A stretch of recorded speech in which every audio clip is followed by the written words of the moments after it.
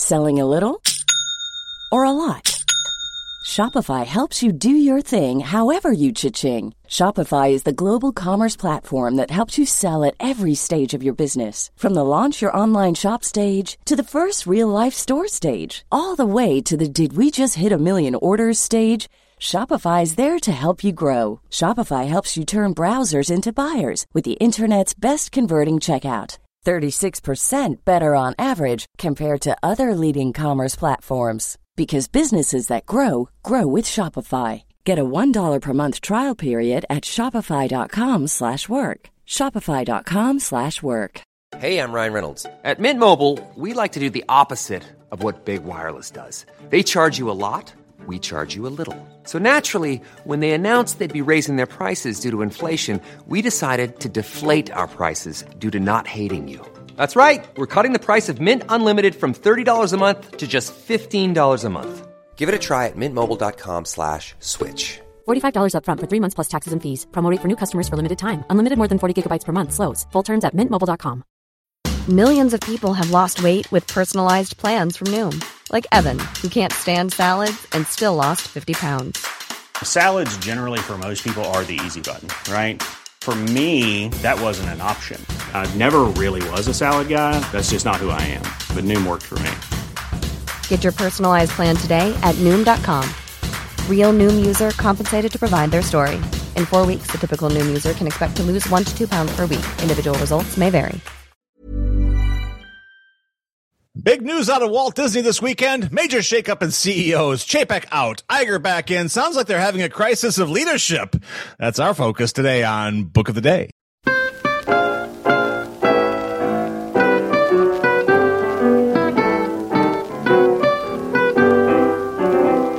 Welcome back to Book of the Day. I am Jeff Messerman in Cedarburg, Wisconsin, which is our home base. However, we do have a satellite office in Boston, and that is Steve Donahue, our book critic at large. Good morning, sir.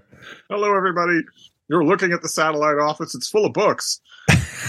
How does it stay afloat? How does that satellite continue to orbit? I wonder.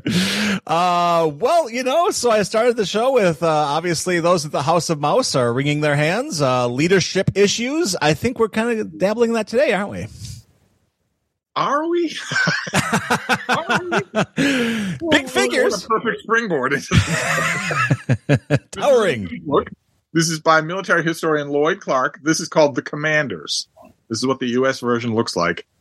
You can see the 3 commanders involved and all of the anonymous dog-faced soldiers they were perfectly willing to send into the meat grinder. The leadership journeys. You played your hand already, Steve, just so you know. You just played your hand. I know, I'm ordinarily such a master of subtlety. But it's George Patton, Bernard Montgomery, and Erwin Rommel. So we're talking about not only World War II, but mostly the Africa campaign. Right. Of World War II, when these 3 titans of leadership met. And the bridge? Mahjong?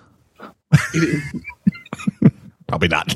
There is an open question here. I mean, this is very, very well done, popular military history, but there's an open question of whether or not any leadership is being shown at all in here. I mean,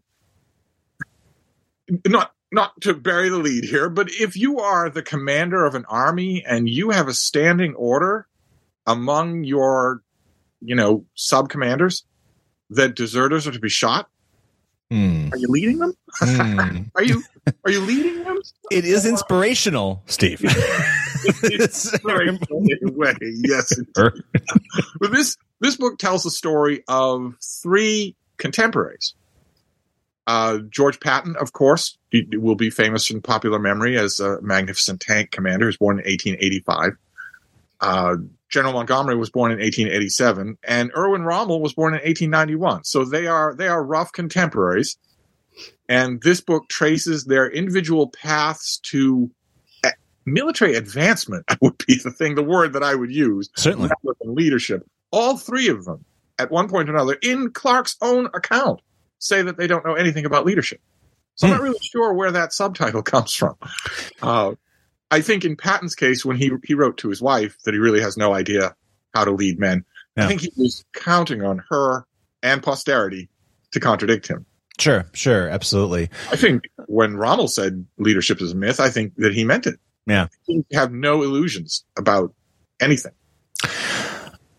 Arguably, I suppose the best leaders, though, have those questions, don't they? I think if anybody goes into that type of role and says, I am cut out to be the leader, traditionally that seems like the fast track to failure. Whereas these guys who are like, well, I'm wringing my hands, I don't know, and then something else goes on. Well, I'm not meaning to impute to any one of the three of them self-doubt. They didn't doubt themselves. They were all egomaniacs. I'm questioning the open-ended nature of that motivation speak term leadership. I don't like it. I don't trust it. I wish it weren't in the subtitle. It blurs what is otherwise an often thrilling popular history account of these three men, especially the Africa campaign. I thought I might read just a bit. That's what we're here for. One is, it's to say, oh, look at that. That's what you're going to get. And the other is when I blow my gasket. We'll start with the nice one. Buckle in, folks. Let's see here. Despite Patton's protestations, Eisenhower approved the revised plan, thus leaving the commander of the 7th Army with little option but to take advantage of whatever opportunities arose on the island in the weeks to come. Patton's preparation for the invasion placed great emphasis on the importance of leadership excellence. There it is again. And he wrote in a letter of instruction to his subordinate commanders on the 5th of June, officers must assert themselves by example and by voice. His example of that during a beach landing rehearsal, however, reminded the observing Marshall and Eisenhower that Patton's behavior was not always as they hoped, for as they observed him berating a struggling infantryman in the most appalling manner. Eisenhower's subsequent appraisal of Patton stated, quote, he is a shrewd soldier who believes in showmanship to such an extent that he is almost flamboyant. He talks too much and too quickly and sometimes creates a very bad impression. However, I fear that he is not always a good example to the subordinates who may be guided by only his surface actions without understanding the deep sense of duty, courage, and service that make up his real personality. And you gain a lot from a passage like that. You listeners or you viewers, you don't have to know what island or what campaign. Concentrate rather on the stagecraft of the author. He's doing a very good job working in narrative and quotes. I wonder who Eisenhower said that to, Mamie or somebody in his cabinet? No, he didn't say it privately because it goes on about the sterling personal qualities of George Patton. He clearly meant it for publication. He said very different things when he was sure it would never be published. And that is true all throughout here. The commanders in chief of these military commanders in the field know the value of pumping them up. Of singing their praises in public. But I had to wonder at the ultimate genesis of this book. And I still do. It's very good, gripping World War II popular history. But where did it come from?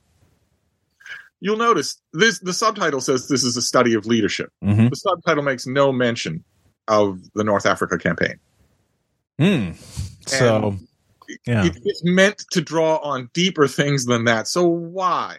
Why these three guys? Why this? Why now is what you're asking. Yeah. Right. If you're not concentrating on a campaign, and this is not explicitly campaign history, then why these three guys? And of course, these three guys feature rather prominently in a 1970 movie called Patton. Yes. The author was born in 1967.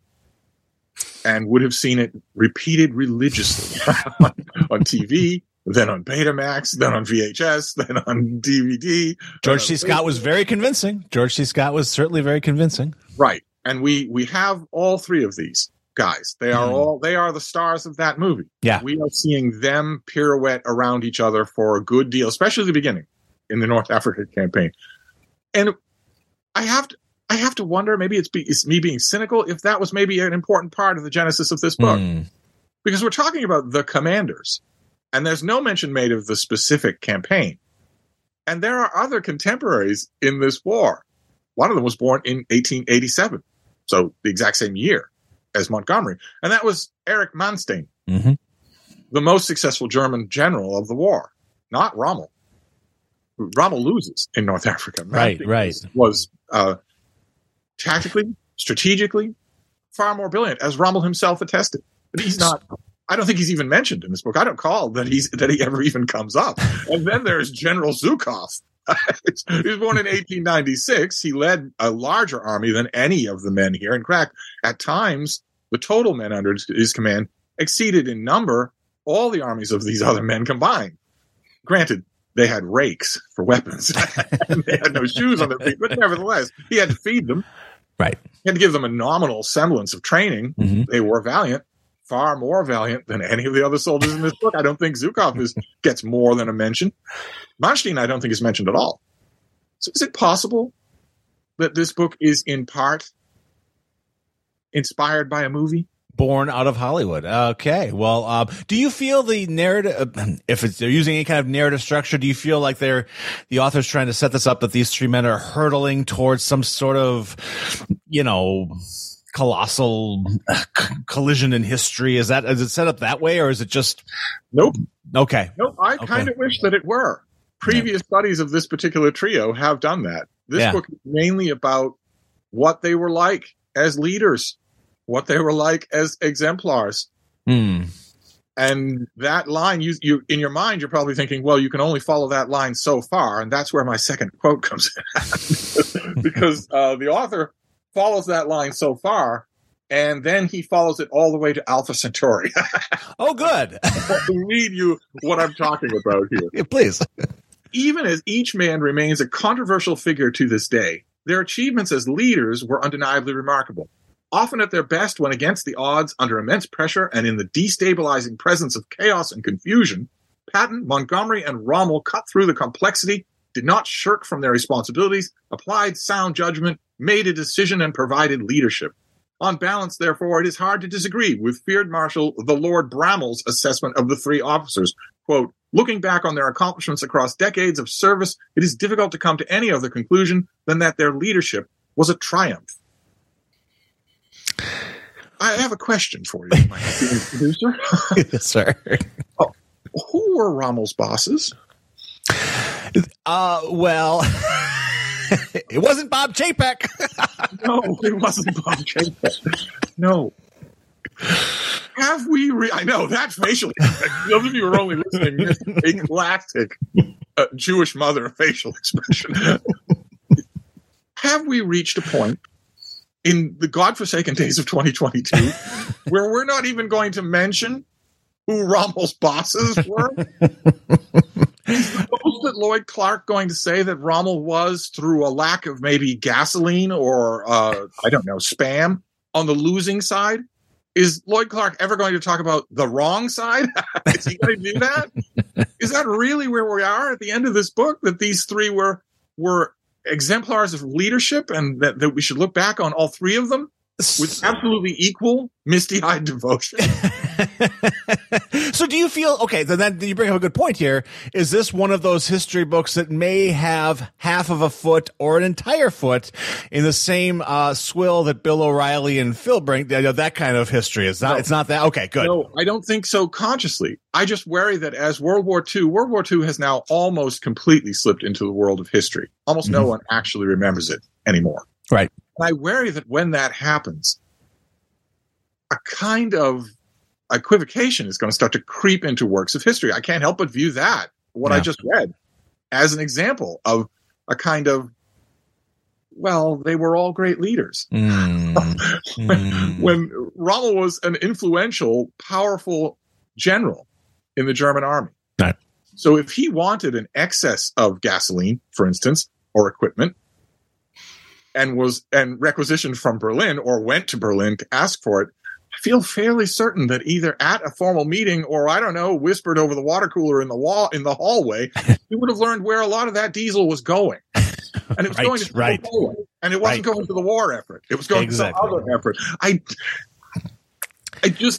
It boggles my mind that if Lloyd Clark or other people who have also taken that same tack are going to say, well, I'm just talking about his leadership and his generalship. As far as the cause, what's the end of that sentence? Can you? Yes. He was just following orders. Yeah. Are we really at that point?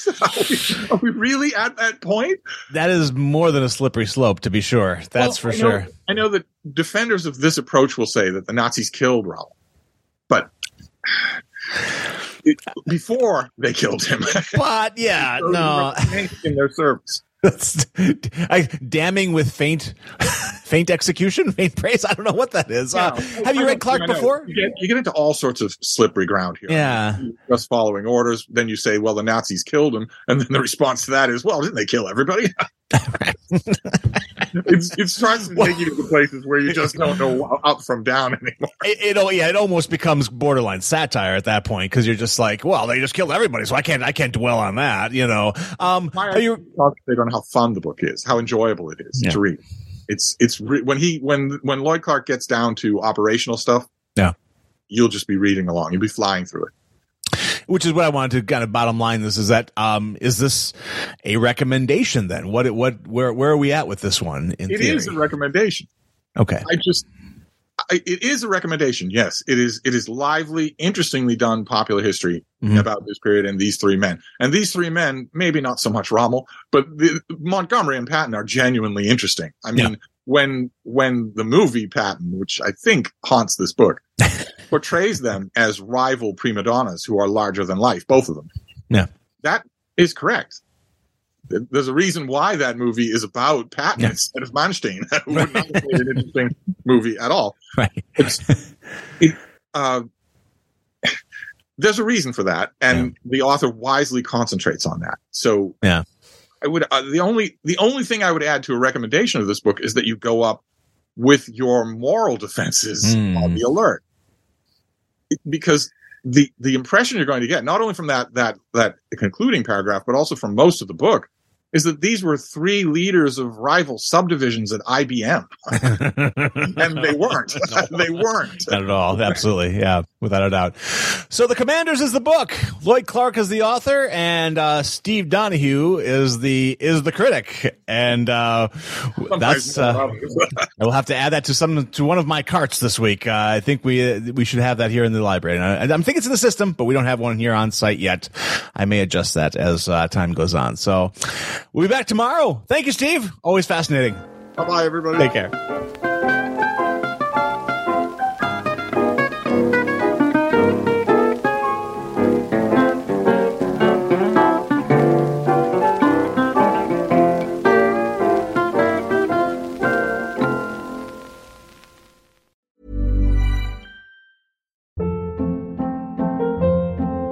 Hold up. What was that? Boring. No flavor. That was as bad as those leftovers you ate all week. Keke Palmer here, and it's time to say hello to something fresh and guilt-free. Hello Fresh. Jazz up dinner with pecan-crusted chicken or garlic butter shrimp scampi. Now that's music to my mouth. Hello Fresh. Let's get this dinner party started. Discover all the delicious possibilities at HelloFresh.com. When you make decisions for your company, you look for the no-brainers. And if you have a lot of mailing to do, Stamps.com is the ultimate no-brainer. It streamlines your processes to make your business more efficient, which makes you less busy. Mail checks, invoices, legal documents, and everything you need to keep your business running with Stamps.com. Seamlessly connect with every major marketplace and shopping cart. Schedule package pickups and see your cheapest and fastest shipping options from different carriers, with rates up to 89% off USPS and UPS rates. And with the Stamps.com mobile app, you can take care of mailing and shipping wherever you are. Make the same no-brainer decision as over 1 million other businesses with Stamps.com. Sign up with code PROGRAM for a 4-week trial, plus free postage and a free digital scale. No long-term commitments or contracts. That's Stamps.com. Code PROGRAM.